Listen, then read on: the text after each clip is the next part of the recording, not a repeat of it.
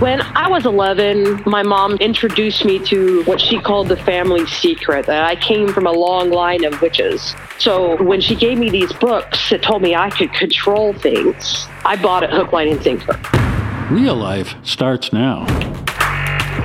This is Real Life Radio Show with On Lay. I felt alone. I felt lost. I felt scared. Real stories. I was so desperate in living such a dark and calloused life. Real people. I was thinking there was no purpose for my life. There's no reason for me to be here. Real problems. I told my dad, if you try to take these drugs, I'm going to kill you. One solution. God. Hope is a person, and his name is Jesus. And now your host, On Lay. Hi, this is Evangelist Anh. Welcome to the Real Life Radio Show, where we're going to talk to real people who had real problems but found answers in a real God.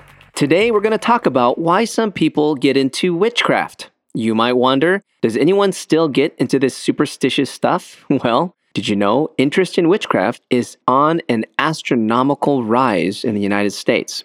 Today, we will have Heather Cook with us, who's going to talk about how she got into witchcraft in order to solve past issues she went through growing up. And it led her down a very dark path. Heather, welcome to the show. Thank you for having me. Heather, now it's not every day I can interview someone who was formerly into witchcraft, so I got some questions for you for sure. Now, I understand that the roots of all this started when you were being sexually abused when you were younger by a babysitter. Tell us about that. Well, as a child, I remember being on my own a lot, and I didn't really have very many people to guide me. My home was not Christian. A young woman moved in next door with her family, and she became a mentor of sorts. I loved her. She was my hero. I would have done anything for her. So in my home was pornography. I was able to see that. So when she started doing things to me that I saw in those magazines, I didn't think it was wrong. Wow. And when she started taking pictures of me, like the ones in the magazines, I didn't know it was wrong. Oh my gosh, that is horrible. That is super perverse. How old was she? She was actually a teenager herself. Oh my gosh, that is really deceptive. And probably totally under the radar for your parents.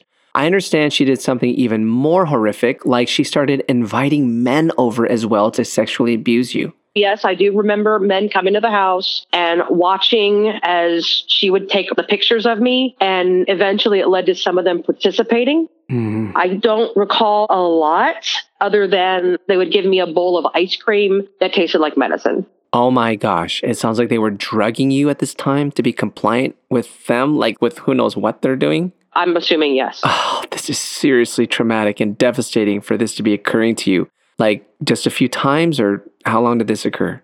My babysitter moved away just before I turned 9. So it was likely to happen over a span of 4 to 5 years, maybe. Wow, that is not right. Were there any changes in your behavior that you remember at this time in your life that would be evidence that something was going wrong, that you were like kind of acting out? Tell us about that. How I reacted to it, since I didn't know it was wrong, I started reenacting what was happening to me with other children in the neighborhood. Oh gosh. That makes sense though. Since you were younger, you were being taught by your babysitter that this was just, in your mind, normal behavior. Yes, my babysitter made it look like a game. I'm so sorry, Heather. This should never happen to any human being.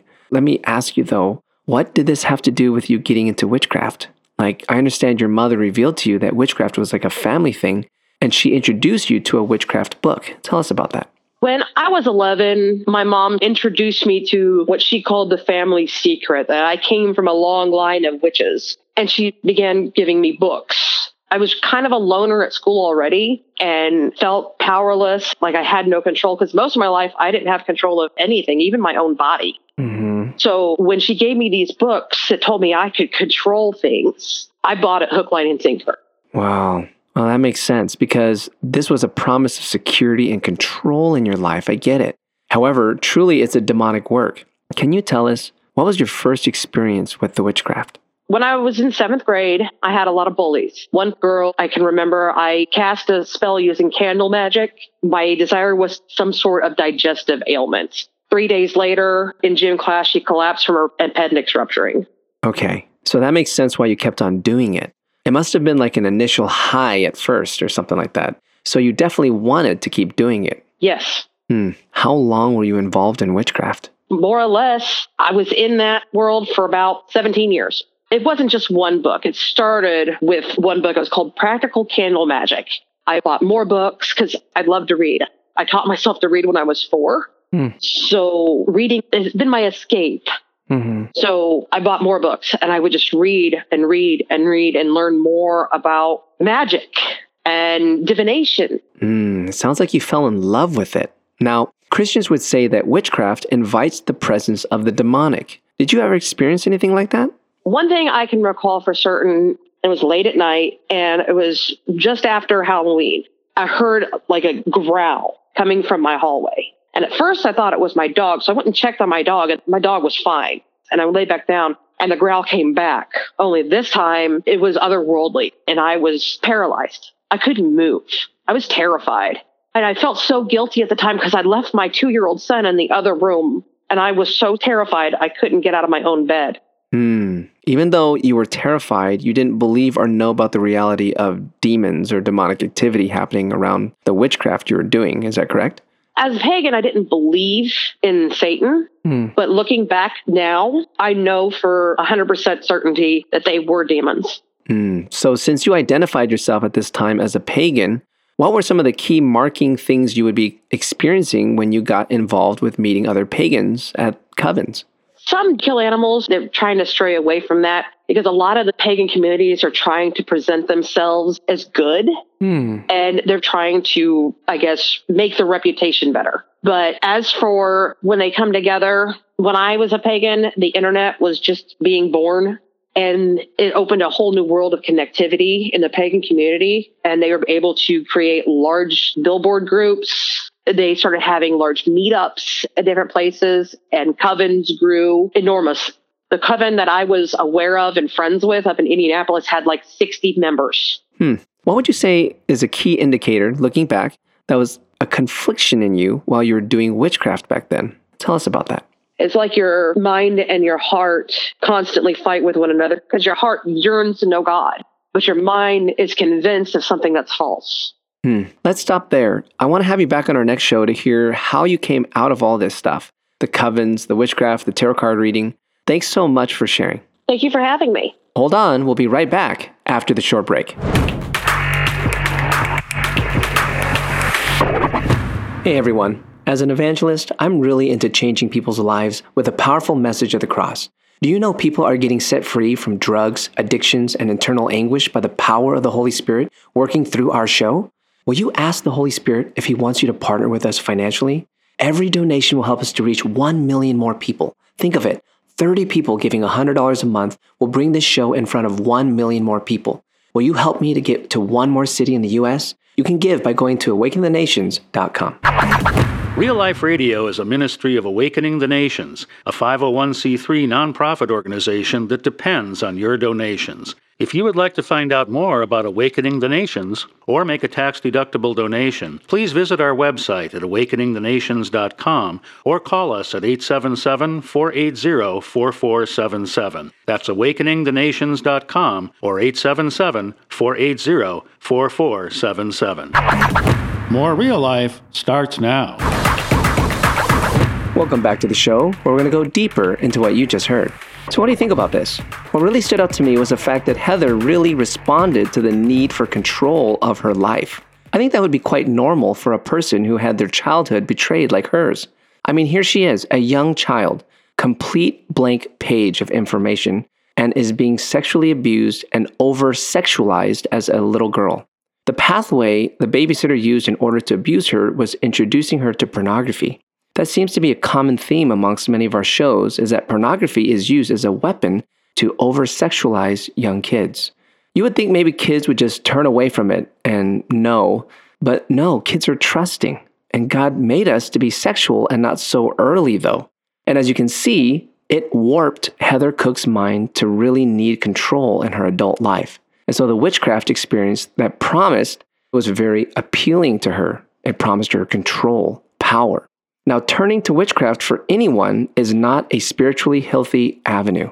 Rather, it's very unhealthy.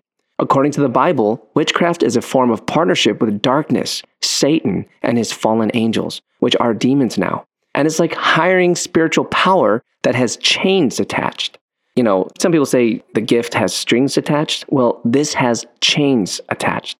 This is why the Bible clearly warns us of not engaging into witchcraft, and it makes someone very spiritually unclean. In Leviticus 19:31, it's written, "Give no regard to mediums and familiar spirits. Do not seek after them to be defiled by them. I am the Lord your God."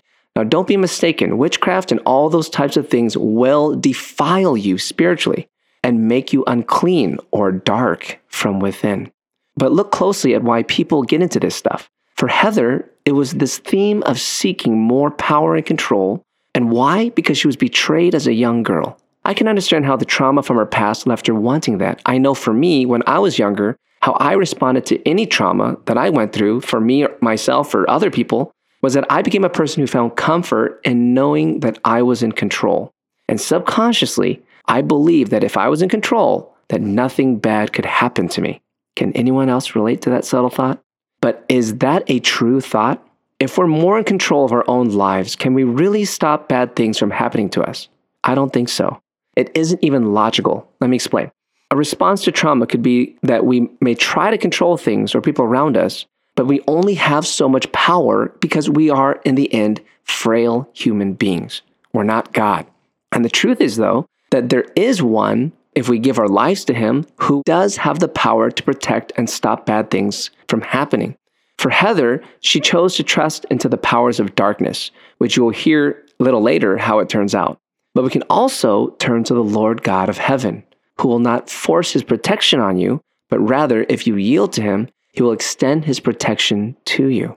It is written in ancient scriptures where David, son of Jesse, in his time of trial, where someone was seeking to kill him, prayed this prayer in Psalms 57:1. "Be merciful to me, O God, be merciful to me, for my soul trusts in you, and in the shadow of your wings I will make my refuge, until these calamities have passed by." As you can see, David, son of Jesse, was pleading for protection in the Lord, and that protection was granted, as instead of being a moment of death for David, it became a moment where he had the upper hand to strike his enemy, but he didn't. Imagine, by turning to God, it doesn't mean that trials and problems won't come. It just means that the Lord will shield you and protect you willingly, as you are willing. I discovered this in my life, and if you're someone who's into witchcraft for reasons of protection, let's repent. Let's turn away from those things. Let's turn to the one who has the true power to protect you and who truly loves you. Lord Jesus, we turn to you, Lord God, and I'm praying for the person who is really doubting or thinking that, gosh, I need more control. I need more power in my life because I need to stop from bad things ever happening again.